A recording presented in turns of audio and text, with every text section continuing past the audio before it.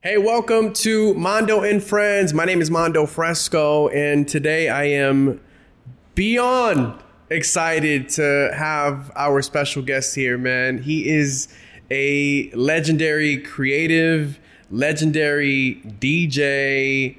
You've heard him whether in a club or on a stream or at an event. Right. Ladies and gentlemen, DJ Vice. Hey, thank you, Mondo. Brother. Happy to be here. Man, you don't know how excited I am to have you here, man. Appreciate that. It's been a long time coming for you and I to connect. And, I want to start off with, as people know you as DJ Vice, when was DJ Vice born? Like, do you feel... Yeah. Was it when you first initially started DJing, or like how'd that come about? So like you, I'm born and raised in LA. Out here, I know you're Southgate, right? Yeah. I'm Eagle Rock, California. Hey. So I was at a family party, like at the age of like 9, at the back of an IHOP in like Glassell Park area or somewhere out here in LA. And I just saw someone DJing, and I was like, I always related to like the moment, a kid might see Kobe play, in his prime, or they see Jordan play, or whoever, like that athlete. Like I saw a DJ play, and I just was like enamored by like what was going on. Wow. And that's when Vice was born. Without the Vice name, I was like, that's what I want to do.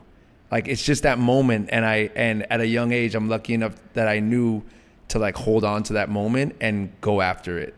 Yeah. So I'm glad that IHOP was popping, because I was at a family party, and that's when I wanted to be a DJ at a very young age. So wow, started early.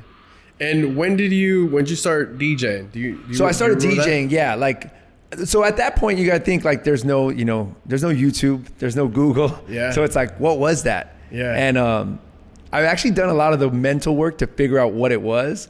I realized like that dude was controlling the dance floor and the room and creating like happiness, creating a vibe, creating a moment, and it was family there. I had family there, and I saw everyone having a good time, and I'm like looking around, and I realized I'm like, I want to do that. Yeah. Like I want to be able to give everyone a good time and make everyone have fun. And I like music. I was like, young.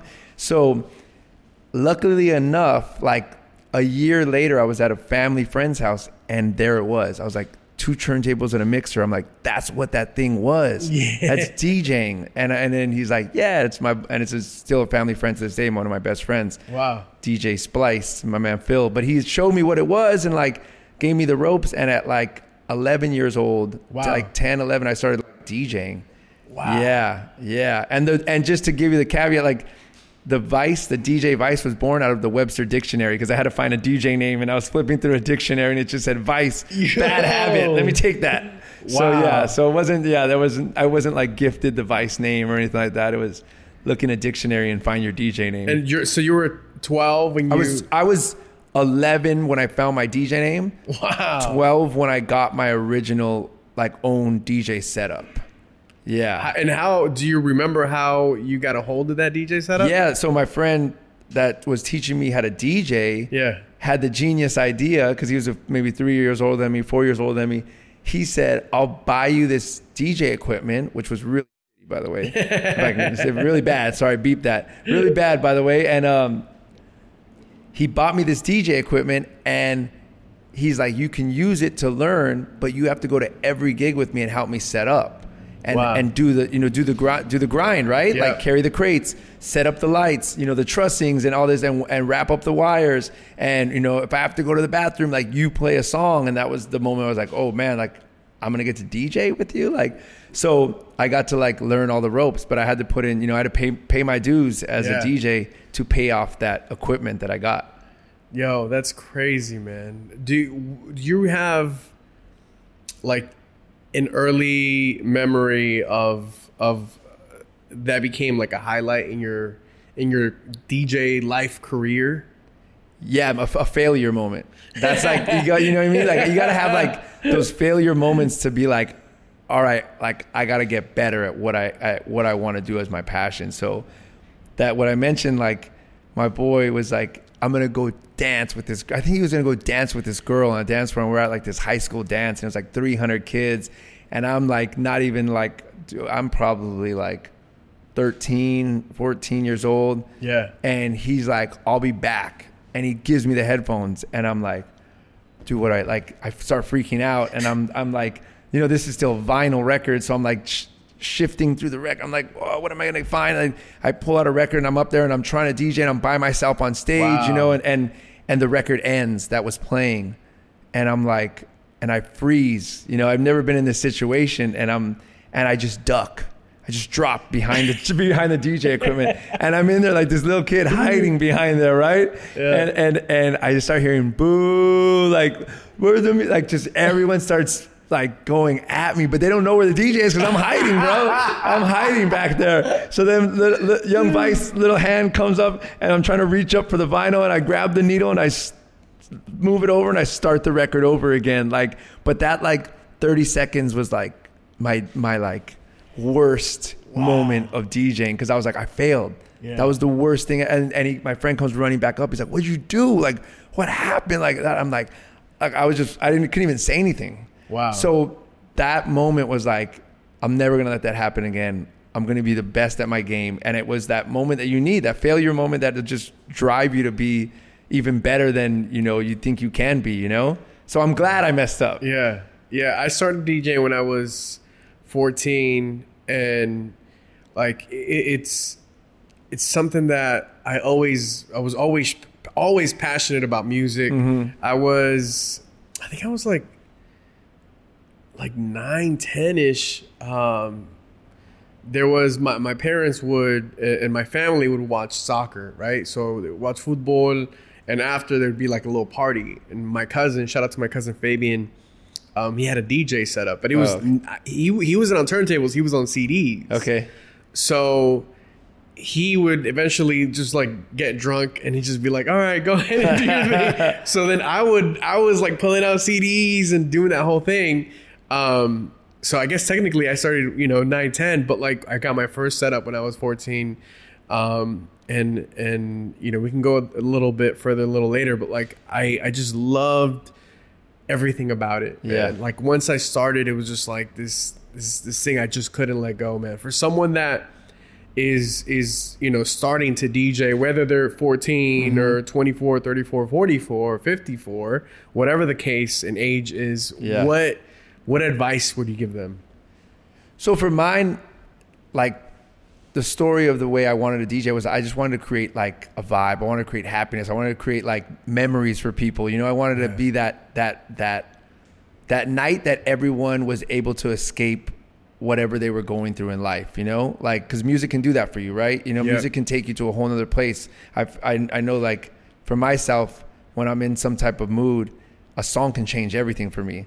Yeah. So for my thing, it's like, know that you're giving, your moment to someone. So for me, it's like work at creating those memorable moments through your craft, through your music. And that could be whatever, right? It could be art or in any different forms. But for mine would be for all these DJs, know that, it's not just about yourself. It's about the crowd that you're playing for. Yeah. And there is DJs, granted, that want to go up and just do their thing and this is who I am, this is what I play. But like for me, I'm all about the crowd and I'm all about giving everybody like the best time of their life. So I'm able to adapt and swerve and move, like my crossover game's tight. I can move and swerve around this club, like I see like, all right, these people want, they want hip hop. I could tell these people want dance music. There's some, they want some reggaeton over here. These people want to rage, man. They just want like some mosh pit music. You know what I mean? I'm able to like move around and that is,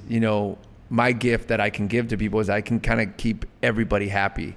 It's a positive people pleaser in a way. For someone that has never been in a situation like that, obviously it comes with time and experience, but like, what would you say is the trick to read your audience? So the reason I'm good at that, and I that is one of my strengths is reading a crowd, is because I've DJ'd every terrible party you could think of. Like I DJ'd anything and everything I could get on at. So like growing up, they'd be like, we want you to DJ at outside this supermarket. Yeah, and I'm yeah, like, yeah. cool, I'm in, right? Yeah. I'm like, they're like, we want you to DJ at this wedding, and it's all like majority senior citizens. I'm like, all right, cool, I'm in. Like, so I kept DJing everywhere and anywhere I could DJ, from weddings to quinceañeras to bar mitzvahs to house parties to high school dances to, I mean, the list goes on. But all those parties, whether they were really good or really bad, it trained me to be able to read the crowd and understand how to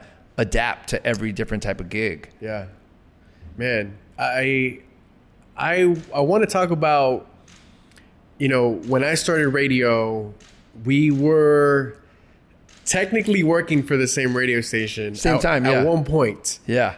However, when you were making your transition out of, so we were at Power. Yes. At Power 106 here in Los Angeles. And when you were transitioning out of Power, I was just kind of stepping in. And I just remember always hearing your name internally, and you know, when it came to talking about like just a dope DJ or just DJing or just someone just freaking killing it, it was like, oh, Vice.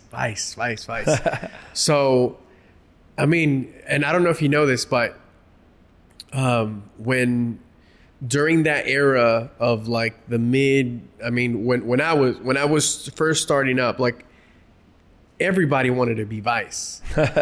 Everybody, dude. Like we were just, you know, we were all just looking at what you were doing from from the stands, you know, and you were just killing it, man. I know that you were the first guy to really just venture off, and you were sort of like that blueprint. You gave us that blueprint to go from radio to that next level and just kind of like, you know, level up. Yeah. And you didn't just do that because, you know, you were a smart dude. Like you did that because you had the skills to back it up, you know? And, right. But yeah, man, like everyone looked at you like this blueprint. And I'll tell you this, that I thought about as I was driving up to the studio today. There's a way that you are as a person, as a man, the way you carry yourself, just like very humble, man. And just the way that you carried yourself within the radio station, I know that like it also kind of molded like that school, like that class, right? Like class of what, you know, high school is like class of 2010 or 2000. Yeah, I like that. Like we were that class. Like you molded a lot of the guys there. Yeah. And eventually like it molded me too. So like it's like, you know, it's a like, ripple effect. It's a ripple effect, man. And you know, whether it was your work ethic or the person that you are, man, just like I would see it through, like, shout out to Eric Deluxe. I know that you're really close to him and you guys are tight for forever. Like I would look at how Eric would move or how Eric would be, you know, and kind of like it trickled down. And I knew that it was coming from you, like it was, you know, coming down. So just the way that you just carried yourself as a person and as a professional, and then as a creative, man, like you left that legacy there, man. And, appreciate and that. It inspired and influenced like a lot of us. Yeah. So man, I appreciate I that. want to give you your flowers, dude. Thank you, bro. Thank you. I think it's just, you know, it's so like cliche, but just like treat everybody how you want to be treated, you know? Yeah.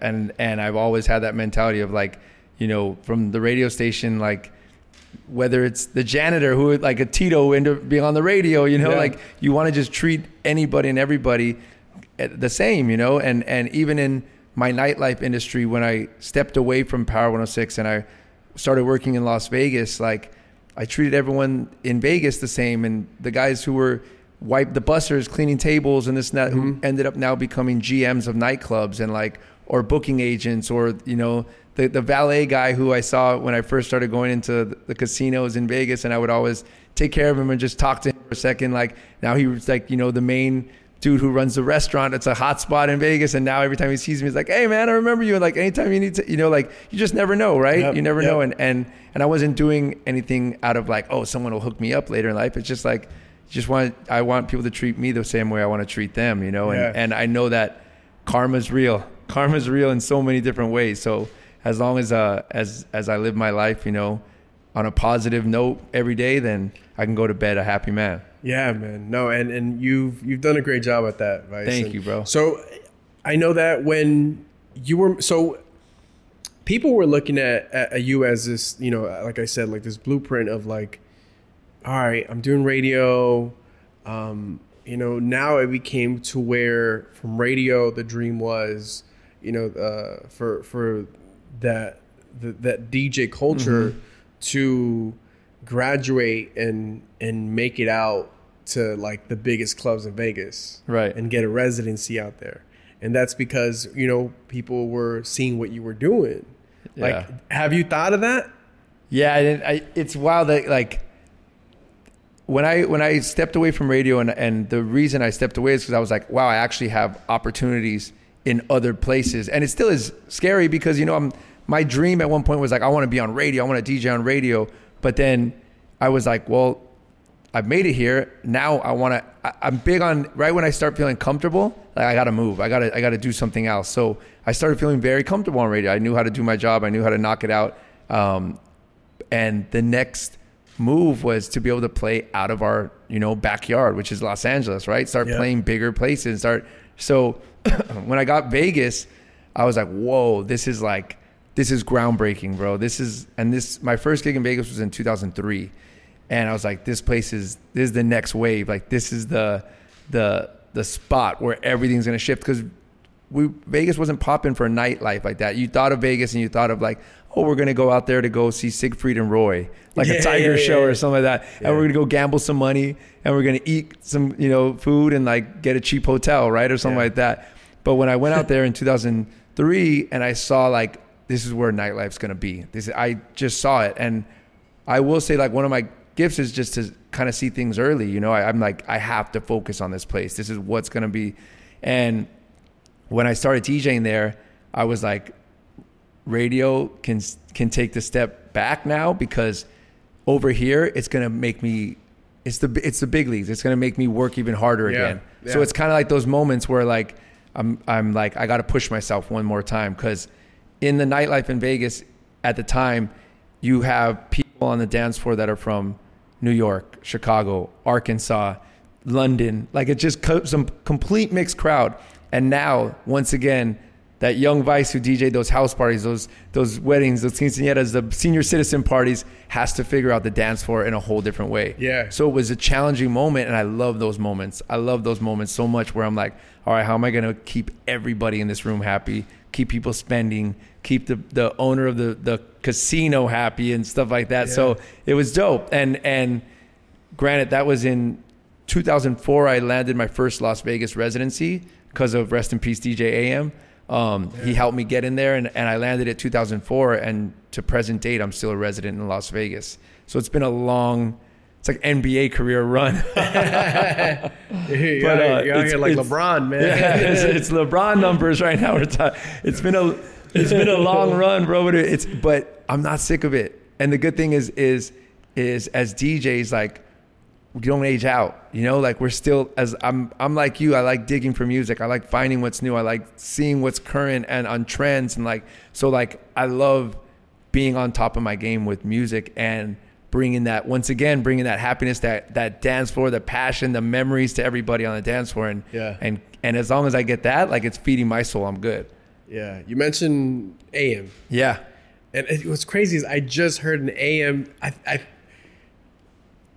I think it's when you took AM to the station. To Power 106, yeah. Yeah. And he was so nervous about that. Oh, he killed that. Yeah. He killed that. Smashed that set. Yeah. He was amazing on that. And how was how did that relationship initially start?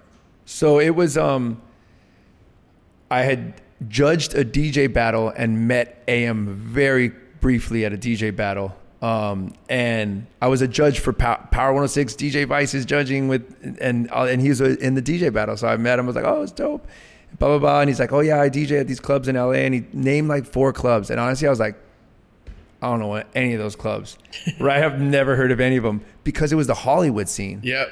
And I was in the radio scene. Yep. And they're 2 different worlds. And one night, the time I'm dating this girl, and she's like, we're going to go to this club in Hollywood. And I was like, oh no, I don't know anyone in this scene, right? She's taking me out of my comfort zone. I'm like, all right, I guess. I'm like, like we're spoiled in radio. Like we know the clubs, we know how to get in. We know we know the security. We know this person. Bro, I walk up to this club and I'm like fish out of water. I'm like, dude, I don't know anyone here. And I'm DJing in LA at some of the bigger spots.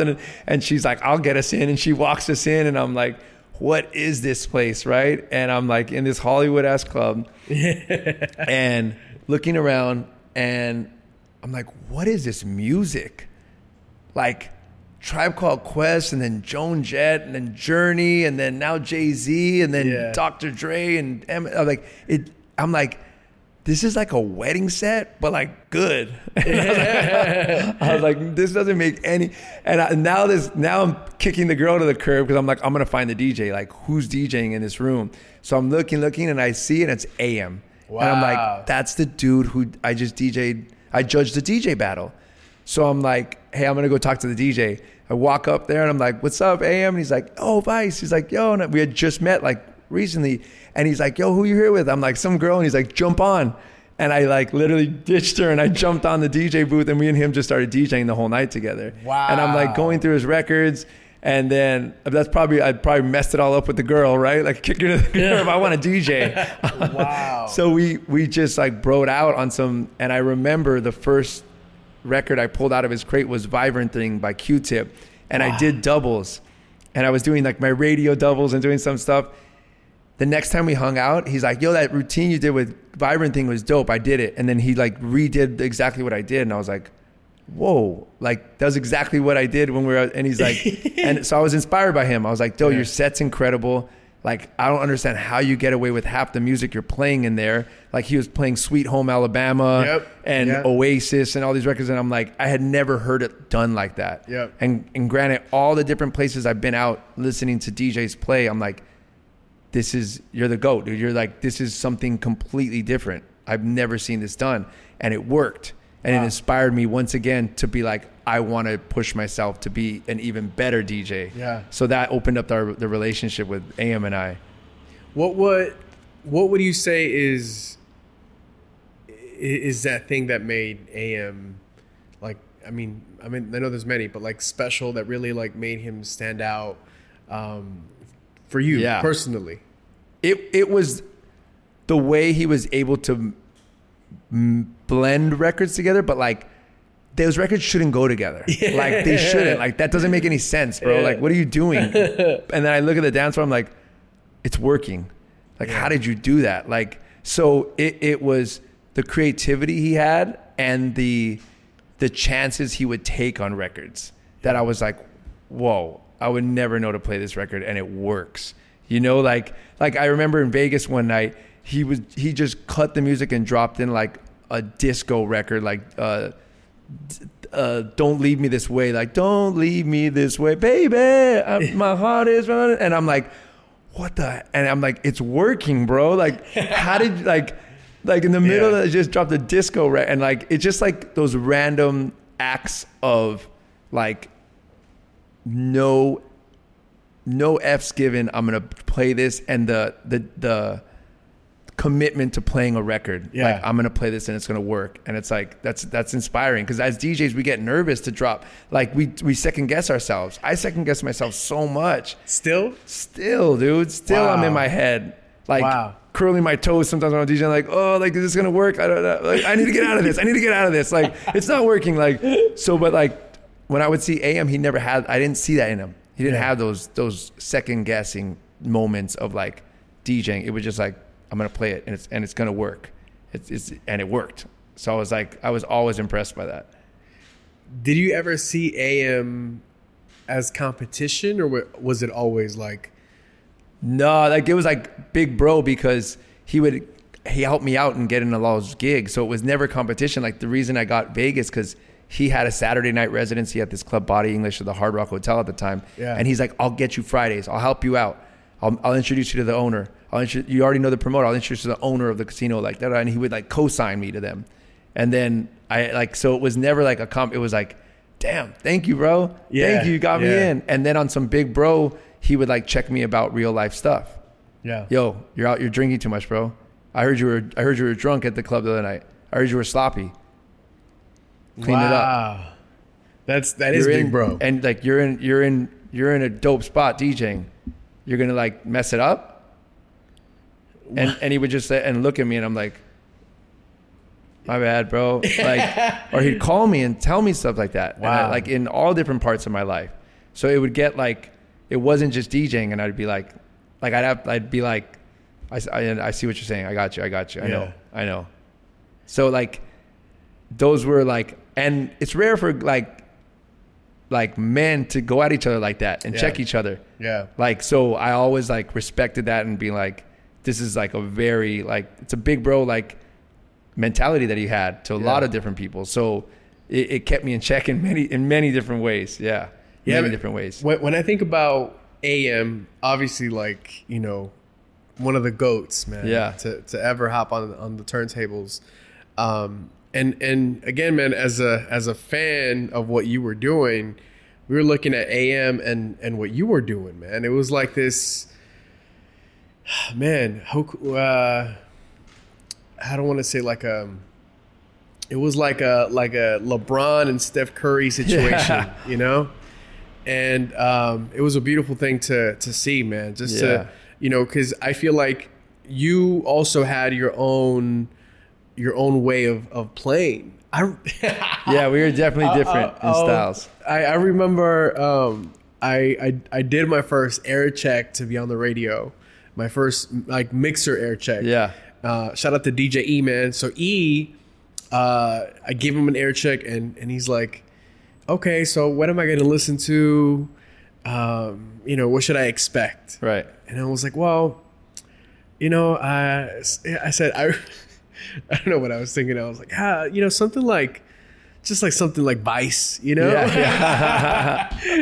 Something like Vice. And he's like, oh, okay. But see, at the time, you know, we were an urban hip hop station, right? Like, you know, if I was throwing in some, like what you were doing at the club, it probably wouldn't have made sense, like on regular rotation type of day. Right. But that's what I was turning in because of the influence that you had, yeah, and the influence that, you know, AM had. And do you have what's the craziest experience for you that comes like first top of mind, where DJing has taken you when you're like, damn, like I can't believe I'm here. I can't believe I played at this venue or event. I think it was like the first time I was playing out of the country, and I was like, wow, like I got to see music as like that universal language, right? Like that everyone's like, oh, like music speaks to everybody, right? And I had, you know, DJ'd at this time. I've already DJ'd in New York. I've DJ'd in, you know, Vegas and LA and all these places. And I got to go to Japan to DJ. Yeah. And to see people recite lyrics to songs when they can't even speak English, and they're rapping Wu-Tang, and you're like, what? Like, how did music as a DJ, as that young Vice, bring me to Japan to be in front of a crowd, like playing music as just a DJ, you know? Like this is, when I got to go there, it was like pre like heavy social media. So it was just like, they booked you because you're a good DJ. Like that's what it was. Like you know how to play to the crowd. You know how to play. So that was an awakening moment where I was like, I want to see more of the world and travel and play other countries and DJ and see where this can take me. That's why I'm still so excited to DJ, because there's still so many places I haven't played. Yeah. Like there's so many places, right? Like that I want to see. Like I want to be challenged I've never played Brazil. I want to play in Brazil and be like, all right, let me see if I can make this happen. Let me see if I can play. Yeah. Let me see, it's like, am I going to be able to hang? Am I like those moments still push me to be like, I still want to work at my craft and be the best I could be at it. Now, this next section of the program is sponsored by Verizon 5G. It's 5G built right from the network more people rely on. 5G ultra wideband is available in parts of select cities, and 5G nationwide is available in 2,700 plus cities. Speaking of 5G, I want to talk a little bit about tech because it's helped us immensely during quarantine and the pandemic. I know a big majority of the DJ community transition from clubs to streaming online. What role would you say has tech played for you during this time? I almost lost my mind during that whole like tech phase of the pandemic as a DJ, because like all DJs, we were stopped, right? Like they pulled the plug on all of us. Like there was nowhere to play. So it wasn't like we were in an industry where, oh man, he's killing it or he's still working. It was like, no one's working, right? Yeah. Like we got to adapt. And because I had the radio mindset still in me, even though I hadn't played radio, I'm like, I got to get on Instagram and go Monday through Friday, like 5 p.m., like traffic jam days. So I was like, I got to do that. And I had to learn how to get on Instagram, how to wire directly into Instagram and how to get like the converter to go from my mixer to the lightning cable inside that. Yeah. And then I'm figuring out, all right, now I'm getting booted off this Instagram platform. We got to figure out how to use Twitch. I was on Twitch, and then I got to figure out how to like use a program called OBS and figure out how to like stream towards it. But what I realized was like, and how to do lighting. I was like, I'm a one-man show now. Now I'm hooking up lighting. I'm doing cameras. I'm trying to like fix up my Twitch and my emotes, and I'm doing like all this craziness. And I was like, and then my Wi-Fi is cutting out because everyone in the pandemic is working from home and the areas are like cutting in and out. But I was like, I stopped at one point because I was kind of like losing my mind. I was like, this is good because it's challenging me once again. Yeah. It's challenging me once again to learn so much new stuff that I would never have learned before, like I didn't know I needed the HDMI converter to go to my laptop. I thought I could just plug in the camera straight into my laptop, and then I'm on YouTube. Like, so it was, my mental like therapy in so many different ways. Cause also DJing live on Twitch and these things, it's like a live therapy session, bro. Yeah. I'm talking about what's going on. Yeah. I'm seeing friends' names pop up and showing love and spraying. So it was the switch to do all that was so good for my mind during that time. Yeah. And it worked in so many positive ways. And I have so much gear now that I don't know when I'm going to use it all, because during the pandemic, I had this whole live setup and lighting and green screen behind me and everything. But it helped me get through that, like mentally as well. And it sharpened my skills. When I came back out as a DJ, I remember it was a really dope compliment I got from someone. They're like, man, you didn't miss a beat.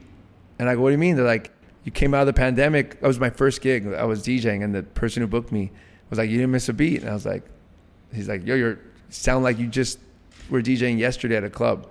And I was like, you're like, I DJed the whole pandemic. I never stopped. I was DJing like almost every day. Yeah. Like more than I probably was DJing pre-pandemic. Yeah. So it's like when, some of the NBA players practice on their off season, right? Yep. So that was my off season, and I just stayed on it. Yeah. What do you remember fondly of that moment? Because I know it was a dark moment that, kind of just the DJ community kind of came to save the day. I feel like it was. I mean, I hopped on some of your streams, man, and it's just a lot of love and people just obviously being at home and quarantine and stuff like that. Like it was literally like we were saying, a DJ saved my life, right? Yeah. Last night a DJ saved my life, and what do you recall of that? The best moment though, honestly, was throwing a Cinco de Mayo party in my backyard with just me, my son, he's 20 at the time. He was 22. That's right. I have a 22-year-old. He's 23 name now. is but DJ. His name is DJ. I have my son DJ. I have my daughter who's like 5 years old running around, and my wife. And I'm doing a live stream on Cinco de Mayo, which every year prior to this, I'm out in some different city or partying somewhere. And I'm like doing a live stream, and I'm having everyone jump in, from George Lopez to Joe Jonas to Dioro to like, it was just such a wide, to Wilmer Valderrama. Like, there was just such a wide range of everybody jumping on and doing a shot with me, and like, happy Cinco de Mayo. And I'm like, I'm in my backyard just with my fam right here. Like, this is dope. That's like crazy. Yeah. So like I look at so many more positives out of the, I try and always stay positive, but I look at so many more of the positive moments out of that whole quarantine, and like the connection that I was able to bring, like, to see you. I feel like right when I saw you, I was like, oh, what's up, Mondo? Like, I feel like we kept in touch during the pandemic, like I saw you pop in the streams. So it was like, it's dope to come out of that and like be like, all right, I helped once again. If you look at my trajectory and like when I was young, I just wanted to bring everyone together and have a good time, right? So I still was able to do it over the pandemic through live streaming. Yeah. I feel like that also brought the DJ community together. Yeah. Like tighter For sure, bro. Like, I'm running into DJs that I feel like I've known because I've known them through Twitch, and then I just met them in person for the first time. And I'm like, what's up? Like that, And they're like, yo, this is the first time we're meeting in person. We're both like, oh yeah, that's right. We've never actually even met. Like the whole pandemic, we've been watching each other on screens and stuff like that. So it's dope. It brought everybody together. And it actually helped a lot of DJs to break out of their bedroom, maybe DJing or local DJing, and they're DJing on bigger platforms now in different cities. Yeah. So it was, man, there's so many positives out of that. Yeah, we had Angie V on season 1. I talked to her on the way here. Shout out to Angie V, man. So Angie V was, one of those, creatives, DJs that really, like yourself, like really made, an event out of like every day that she was on. And she crushed it. Yeah, crushed it. Her numbers were huge. It's still huge. Like, she pushed her game out from just what she had been doing, some Vegas and LA and Pomona, and now she's playing like all over the country, So it was such a blessing in so many different ways for DJs to have this moment to like shift and adapt to the situation, because it helped us, grow and come out of this stronger. Yeah. And I remember just it being so convenient to watch you guys, like, or listen, like if you're driving, you could just like throw it on and connect it to like your aux or Bluetooth or whatever. Yeah. Man, if you were at home, you can like, you could like AirPlay it or Google Chromecast it to your TV. Exactly. You could watch it on your phone. Like it was just so dope, or on your laptop. I mean, it was just such a dope thing that we got to, all experience during a tough, challenging time. Very much so. It helped people find new ways to find music as well. Like what we talked about, it helped people be like, the comfort zone of maybe only going to the radio and listening for music. Now they're like going through YouTube, they're going through Twitch, they're on Instagram, like finding who's DJing, and I think also a lot of people like got to relive moments of music again, because a lot of us were playing throwback music. Yeah. Because we wanted to hear like feel good music, right? We wanted to hear like give us memories of like, oh man, I remember this song was so hype. Like, because new music, like I don't think we were checking for it that hard as DJs during the pandemic. Like I had to go back.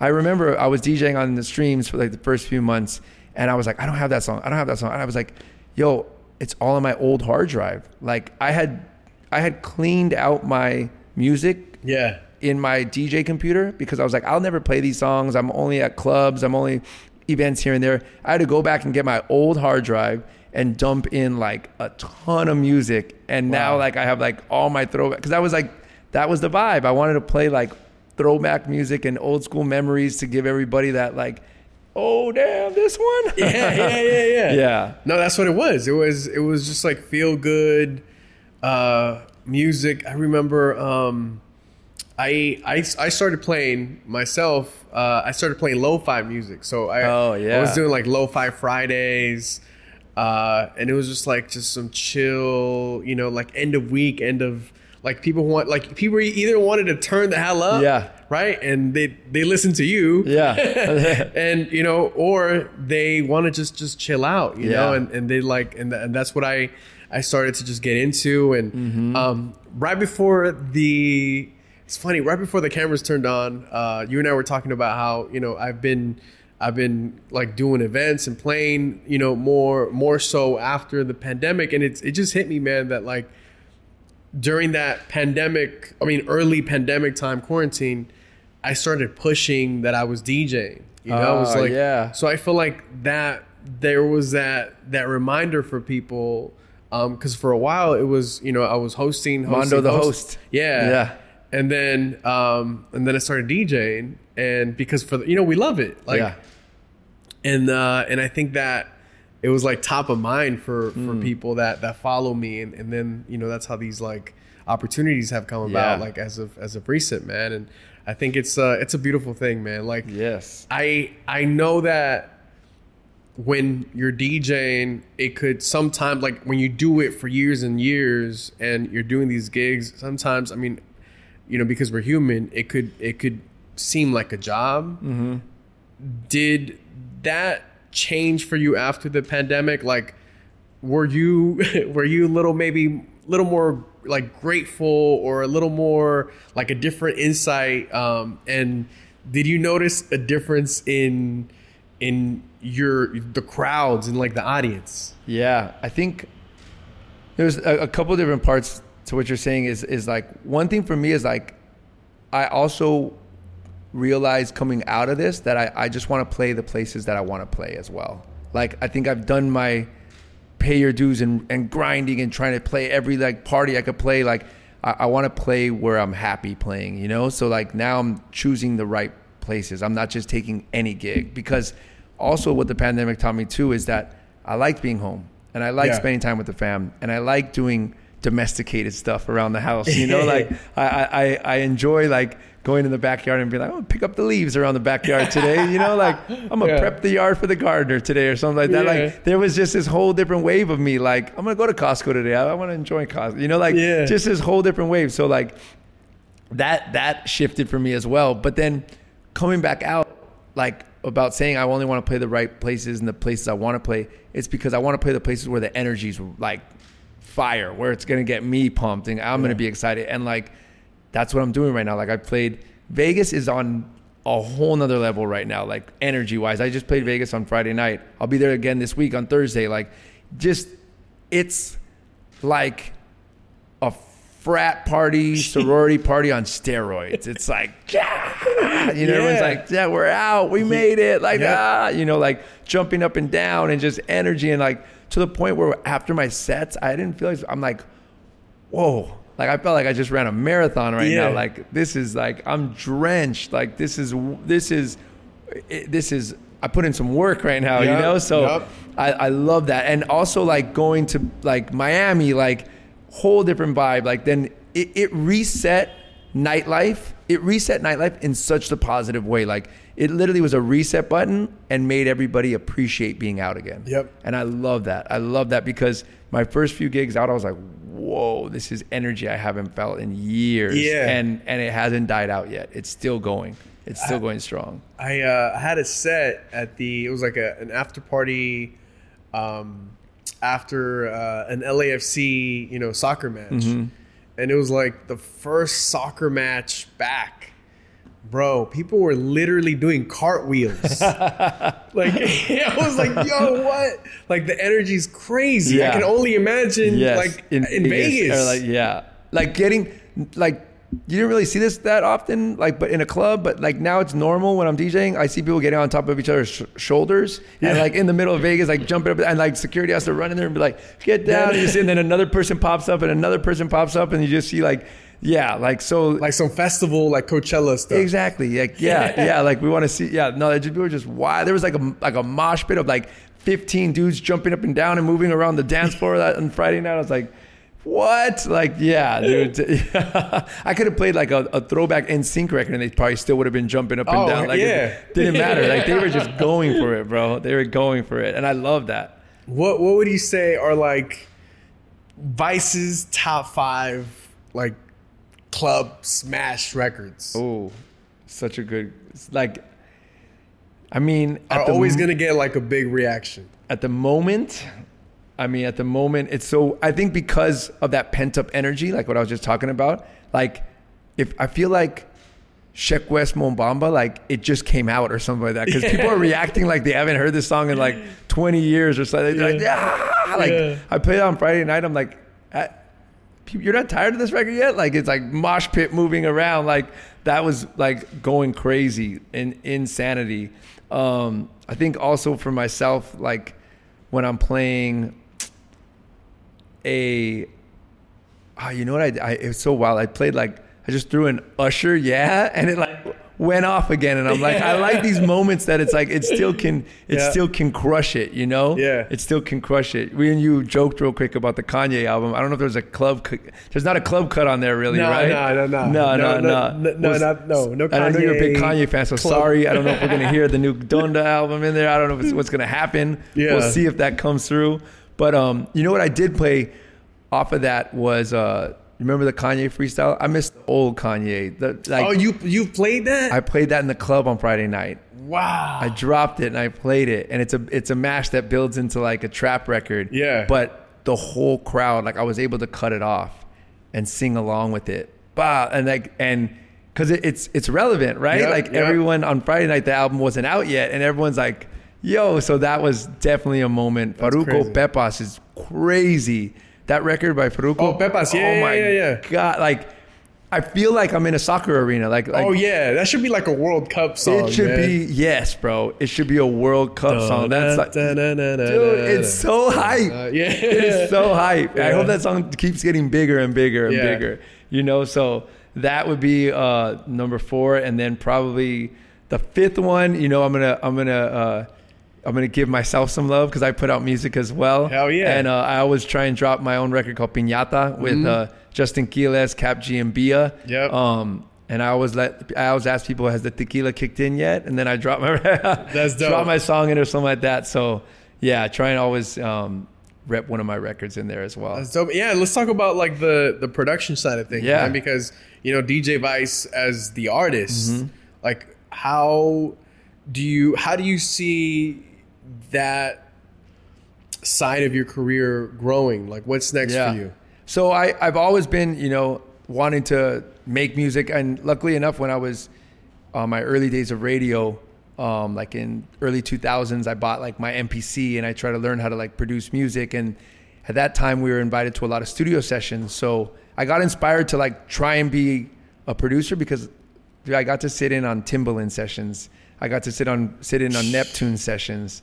I was around, I got to see these guys like Wyclef Jean and his producing partner Jerry Wanda. I got to sit in there and listen to them work, and like so many different goats. I got to go to a studio session with Dre at one point. Like so, like that inspiration of just seeing some of the greatest in our generation like work, and then I was like, and I saw also the team effort that it took. Yeah, that it's not just one person doing it's this. not just Dre, like not just Dre mixing, mastering, right? Yeah. It's like a team, right? Yeah. So I understood that. And sometimes in our industry, we get caught up in the hype of like, I got to do this. I produced it. I mixed it. I mastered it. I did I was all about getting the right people to work with me. So still I'm on that journey. You know, I work with a handful of different producers, songwriters.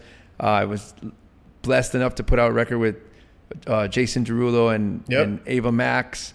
I have a John Bellion record out. I have a Becky G record out as well with Mr. Easy on it. So over the years, you know, I've sporadically put out releases, but like a movie, it takes time. You know, it takes time for the planets to align and all the right songwriters and producers to come together and work. But I'm back at it again. You know, I can be truthful and say during the pandemic, I wasn't inspired to work on music because I think all of us were in some type of place, you know, in our head with like, where's everything going to go and what's happening. But once shows started opening up again, and when I played my first shows in March of this year, I was like, I want to work on music again. Yeah, this is hype. Like the shows are back. We see that the light at the end of the tunnel, that we can be out and play these events. So I'm back at it, and I still have a hit list of artists I want to work with. That's so Fingers crossed on all of them. Who's at the top of that list? Andre 3000. Ooh. Andre, like, that's goals for me. That's like, then I can be like, woo, did it. Like, that's like the half court shot. Like, bah, got him. Like, so like, that's just a dream, like to get someone like him on a verse. I've always been an Andre fan. No, that would be dope, man. Yeah. And it's gonna happen. It's gonna happen. Yeah, 100%. Yes, Yeah. 100%. Yeah, and then you come back. Then I come back. And you talk to us about that. Andre. You're Outkast fan, right? Yeah, of course. Man, of course. How can we ever get them to do an album together again? Oh Jeez. man. Yeah. Did you go to Coachella to see them out there? I did, yeah. You did? Yeah. Wow. Fire, right? Dude, I saw the stream. Yeah. No, sorry. No. That's what I did. I saw the stream on it. Yes, Oh, yes, yeah. yes. My bad. Yeah. I saw Yeah. the stream on it. Maybe Man. I felt like I was there because I was there. But I was like, yo, I watched it. Yes, dude. But I mean, why can't they do an album, please? I know you probably watches your show, bro. Come on. Of course, come on. Big Andre boy. 3000. Dungeon Family. Get it together. I've heard that there's Andre 3000 sightings in Los Angeles. He walks around with a flute. Have you heard that? Is this real? Yeah. One of my friends saw him at this like get together, and he walks around with this like flute. There's like a Key and Peele episode. Did you ever, know who Key and Peele is? Of course. Have you watched their episode you have to watch the episode with Andre 3000 and Big Boy. Have you seen that? No. It's a skit they have where Andre 3000 walks into like the coffee shop and Big Boy's there like sipping his coffee, and I think he has a flute in his hand in there. So maybe this is he's walking around with a flute, man. So maybe there's something there. I wouldn't be. I mean, we're in downtown LA right now, bro. I'm gonna walk out of here and randomly see Andre 3000, or at least a dude that looks like Andre 3000 with a flute. That's gonna happen right now. Yeah. That's gonna happen. I'm like, Mondo, he's here, bro. He's here. And then I just like 5 minutes later, my bad, wrong dude. Yeah. That'd be dope, man. Just random guy with a flute. Imagine having Andre play the flute on a track. Woo! Let's go. And rap on, bro. That's never We're on been some done. next level. We're on some next level of vibes here right now. We're already thinking about the track with Andre on the flute. All right, I'm in. Now, this next section of the program is sponsored by our friends at Verizon. Verizon has partnered up with Oi Health to offer discounts and savings on telehealth services in tu idioma for customers and their families. And as you guys know, health, and not just physical, but mental health, is very important. For this next question, I want to highlight mental health in nuestra comunidad. Vice, what do you do to better your mental health? What are you currently doing to take care of your mental health?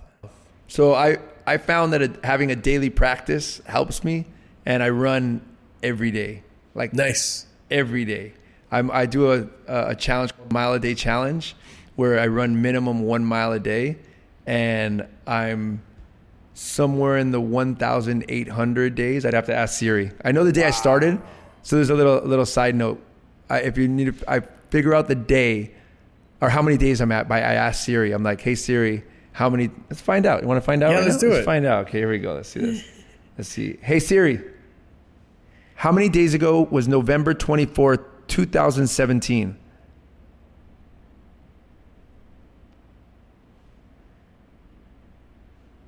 One moment. Oh, she didn't want to speak, but it says 1,375 days. Wow. Hey Siri, why don't you talk to me? Maybe your phone's on silent? She's mad at me. We got in a fight on the way here. So that's 1,000. Yeah, 1,000. It's every day. I have not missed a mile, and it's my mental clarity. It's my meditation. It's to get me out of my head. It's not going to change my life in the sense of like I'm going to be the fittest man in the world, but it just is my anywhere from 8 to 10 to 12 minutes a day that I'm just out and I run outside. I always try and run outside. It's rare if I have to, I do a treadmill, but like I go outside and I go on a run. So that's my Wow. Congrats. Thank you, bro. Man. Thank you. How does that, because I mean, every day is different for you. I'm assuming Yeah. every single, sometimes you got to fly out, sometimes you're in different cities. Like how do you Dude. keep that consistency? If you were to look in my Nike app and see the Nike Run Club app and the places I've run, it's insane. Like I've done runs on like a beach after I remember I DJ'd a beach party in Cabo and it finished, and I was like, damn, I got to run because we have to go to the airport. And I just ran up and down the beach. I knocked out my mile. Another time I finished a gig at the Preakness Horse Track, which is like a big horse track race. And the gig finished and it was an after party and the horse track was empty and no one was there. So I ran the horse track. I did the whole horse track. And then one time I was late. The flight was late. The gig was about to start. I only had time to drop my bags at the room, but I ran up and down the hallway of the hotel. Like back and forth, back and forth, back and forth. And so you hit the mile? I knocked out my mile in a hallway going back and forth, back and forth. So if there's a will, there's a way, right? Like you'll find it. Like I've done it through airports. I've ran through an airport terminal just like, so have you ever seen, it looked like I was running for a flight, right? Yeah. It looked like I was missing a flight, but it was just me running with no luggage. And I was like running back and forth through the terminal. So I've never missed it. I've always, no matter how rough a day was, but at least I look at it like this. At least I can go to bed every night. As terrible as my day may have been, I'm like, at least I ran a mile and took care of myself.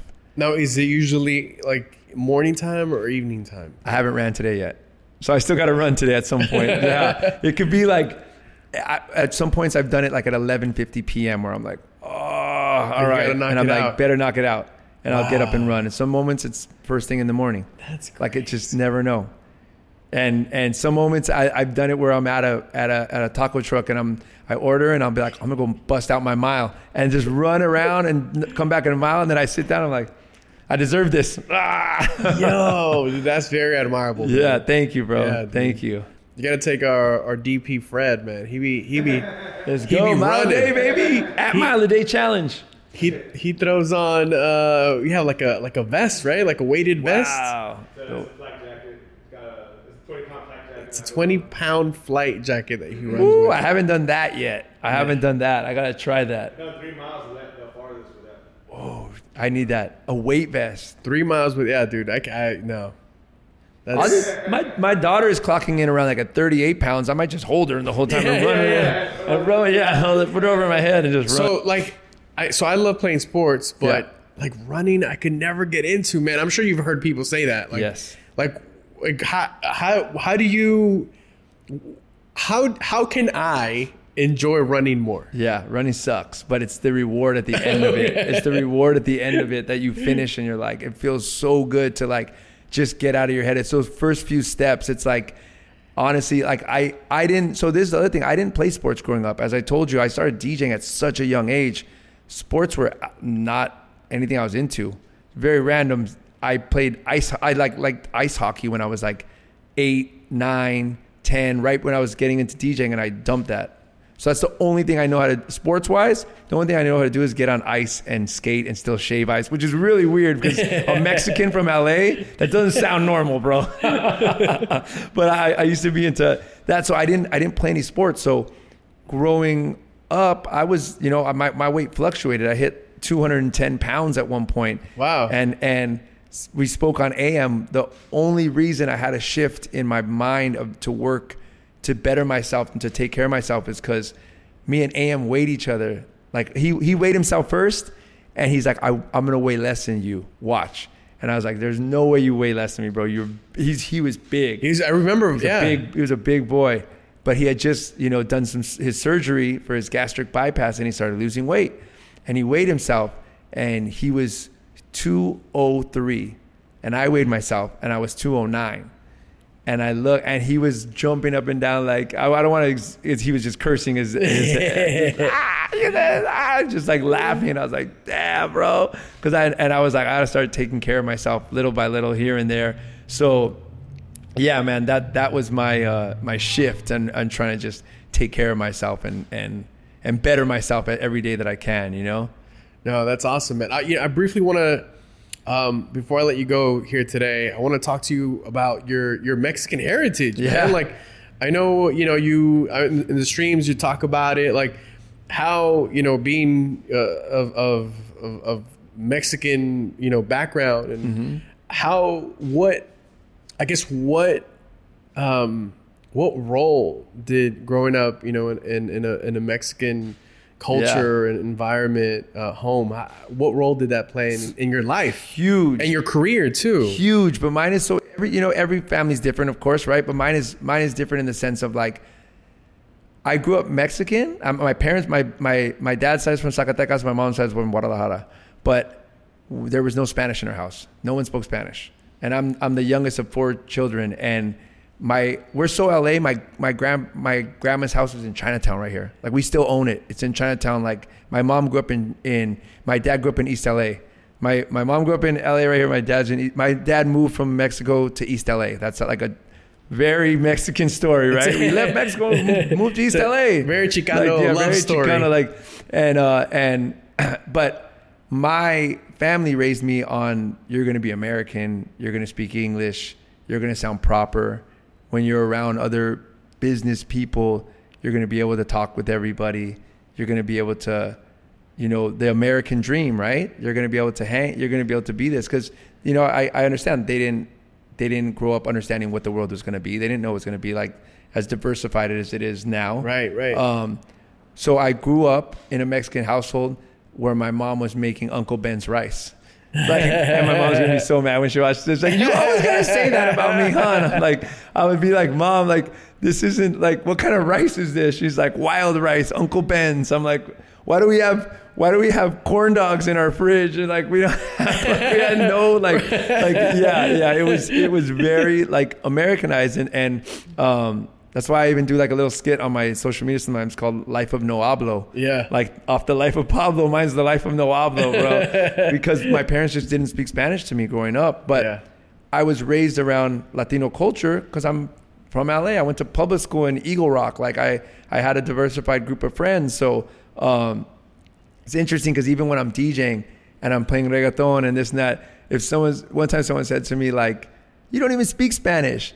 And I looked at them like, I didn't even have to say anything because they could see how much I was enjoying the music and in the moment and feeling the vibes, because just like we spoke about, like, music speaks to everybody, bro. Yeah. Like, it doesn't matter. Like, even though I can't understand every lyric Ozuna's saying, I'm still saying a lot of the words, bro. I know a lot of, like, it's in my blood, right? Yeah. So like it plays a big role, and it's who I am. It doesn't, just because I can't speak Spanish doesn't mean I'm not Mexican. I'm 100% Mexican. I know my roots. I know where my family's from. I've done my research. I talk to my parents even more now about it and ask, like, what my dad's life was growing up in Fresnillo, Zacatecas, and understanding, like, how he was as a kid and what he had to go through and why I don't speak Spanish. And I respect it. I understand it. He had a hard time. He had a very hard time coming here and at 13 years old and trying to make things happen for 4 kids and being kicked out of 6 public schools in LA because he couldn't speak English and fights and this and that. So I was like, all right, I get it. Like, I knew why you didn't want me to speak Spanish. I get it. Yeah. Doesn't mean I can't learn. I have Duolingo on my app right here. I got the Duolingo app right here. I'm working on it, bro. Yeah. I love how you use your phone in so many different ways. Yes. Like, prior to even us shooting, you were like, "Yo, I got my Yelp, and I got my IG, and I got you're a foodie, you're a fellow foodie, bro. You got you like have different restaurants like saved on your different. I know apps. where I'm gonna go after this. Like, I want to hit up this burrito spot. Because I was like, next time I go to LA, downtown LA, I'll hit up this spot, and I already have. What's it called? Wake and Late. So it's like this breakfast burrito spot, but they serve them a little later because it's we wake up late. Yeah, it's up the street. It's like right around here. Yeah. So my game is tight on that. I organize folders in Yelp. I have like different categories for different cities. I have a hit list of restaurants and a taco truck that I want to hit. It doesn't matter, like any type of things in there. I have that organized. And then my Instagram, my collections folders is probably like 15 deep of like inspiration pictures, vacation ideas, design ideas, even DJ. Like, if some DJ posts something and there was a song playing in the background, I was like, oh, I want to figure what that is later.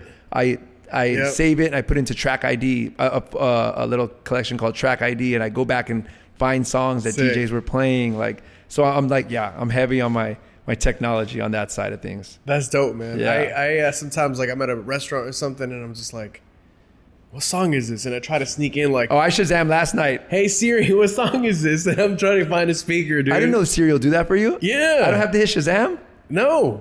Oh, I'm always opening. See, I'm learning from you, and she'll bro. save it for you too. They're like, she'll keep records of it. Oh, no, I didn't know that. I'm always opening Shazam and doing. Yeah. Okay.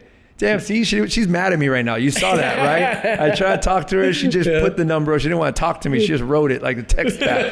Damn, Siri. Here's be tripping. the amount of days it's been. Vice. All right, Vice. So we have this thing here on Mondo and Friends called Rapid Fire, where we Okay. ask you questions. First thing that comes to mind, just go ahead and say it out loud here. All right. So, favorite song to play personally, not just because of the crowd. Like favorite song that when you play it, you're like, oh, it feels so good. to Run hit that. DMC Peter Piper. Run DMC Peter Piper. Favorite Spanish word. Cálmate. Cálmate. Cálmate. Who do you use that word with? No, it's not part of the rapid fire. Corridos or mariachi? Oh, mariachi. Biggest celebrity crush growing up? Brooke Burke. Brooke Burke. I like Brooke. That was a little bit later in life, but I like Brooke Burke. She was the host of Wild on E. Yeah. No, I remember Brooke Burke. She's still in those Skechers commercials, man. Yeah. She probably watches this show. That's what I'm saying. Yeah. Shout out Brooke Burke. Yeah. Favorite app? Favorite app? Ooh. I'm going to go with, I don't want to say Instagram, man, but it's Instagram still. It sounds like so dated, but it's still so relevant. Yeah. No, Man. it's a big one for sure. Oh, wait. Can I throw in a side one? Yeah. I am sober because I'm 4 months no alcohol right now, and I use that app every day. It asks you like, "Did you drink today?" And I put no. Amazing. And I had a non-alcoholic michelada yesterday. That was bomb, but I'll talk about that later. That's congrats, man. Thank Congrats you, on that thank as well, you. man. You're out here winning. Yeah. Favorite piece of tech that you use daily? Ooh, that I use daily. I would say Sonos. Sonos. Dude, Sonos is nonstop for me. It's Dope. it's all over my house. I have this little portable Roam speaker that I take when I travel to my DJ gigs. So I throw it in the hotel room and I like open my Sonos app and I'm just always on Sonos. Wow. Yeah. Do you do you have like the Sonos which one do you have like different? Dude, I have the Sonos Roam. I have the Sonos Move. I have a Sonos bedroom bar I have like a bar in my Wow. TV. I have the Sonos in my wall. Like we did these speakers in my wall where you can't even see them. They're in the wall. We figured out a way to like hide them. It's like, Yeah, that's there's sick. Sonos in every room. In my bathroom, there's Sonos in my Sick. bathroom. The little speaker, the smallest one they just came out with, the Roam, it can be in your shower. Yep. So I bring it at that. Yeah. So It's as you see- waterproof? yeah. Water resistant. Water resistance. But as you see, music is my life, just like yours. Like I love, like it it feeds my soul. It energizes me, so it moves with me everywhere. When you're not, I mean, obviously, like, playing music at a club Mm-hmm. or at an event, like, it's one thing. What are you listening to at home? So I do listen to a lot of podcasts. So I do listen to a lot of podcasts. So everything from man, I never thought I was gonna be like my dad, but I listen to a lot of news, man. I listen to a lot of NPR and I just like try to stay current, and I listen to the LA Report to understand what's happening in our backyard. You know, Yeah. I try to stay current on that. Nice. You got to add Mondo and Friends to Yo, all day to your all day. podcast list. Favorite Latino food dish? Why you gotta test me like this? Al pastor tacos all day. Ooh. Al It pastor. got to be off that, like, Oh yeah, off you the got to. trompo. No, he's got to hit the pineapple and it's got to fly and land in there and then yeah. Al Yeah. pastor tacos all day. Yeah, because the pastor tacos are okay the way if they're like, on the what is it, like on the grill or whatever, Yeah. or on a flat, what is that called, Fred? Like a flat top. Yeah, like yeah, it's that's okay. No, it's got to be But off the. if it's off the trompo, yeah, so the tropo it's moved. Yeah, It's that's different. fire. It is I different. got my favorite spot in LA. Angels Tijuana Tacos. Ooh, They're all over LA, but that's my spot. You Shout gotta out add to that to Angels. the list, Fred. Shout out to Angels. Angels fire. What was your nickname growing up that no one really knows about? So it was so everyone called me Vice because I was a DJ very early at an age, so everyone called me Vice. But when I started on radio at Power 106, Mr. Chalk, Shout out to Mr. Chalk. He came up with Chalk. tight pants.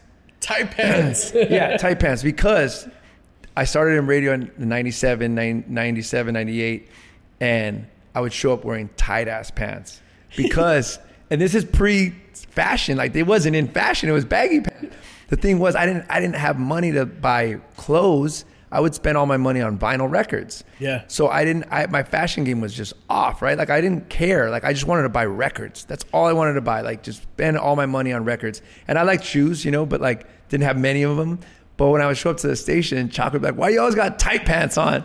You know, tight pants? What's up, tight pants? And then people started calling me tight pants around the station. And then they were like, you look like Prince with these tight ass pants on. I was like, damn, dude, I gotta like, I didn't realize, because I was like, I gotta have some swag to if I'm DJing. Yeah. Like, so like, yeah, tight pants. But now tight pants are cool. So yeah, Chalk, what? Yeah. Trendsetter. I was early, bro. I was early on this tight pant Early game. influencer vibes. Didn't You know? even know if social media was around. I would have been good.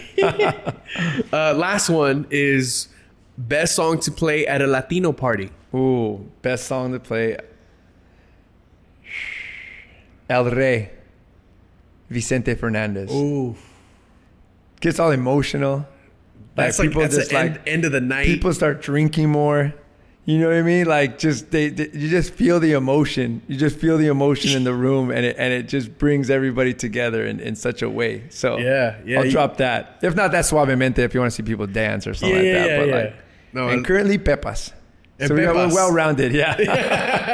There it is, man. Depends on the mood. Tight pants. I appreciate you coming I appreciate it, bro. I appreciate it. through. Ladies and gentlemen, the legendary DJ Vice. Yes, sir. Thank you, Brother. Mondo Fresco and the Hub Wave team. Yeah. Appreciate it, bro. Brother, thank you so much, man. You are welcome here anytime. I got when the Andre 3000 record gets done. You got to make it back. You got to Now, make when it I get back, my next man. record out, which it's in the works right now, then I'll come back and visit and we'll talk about it. For sure, brother. My Thank man. you so Thank much, man. you. DJ Vice, and thank you so much for watching Mondo and Friends presented by Verizon.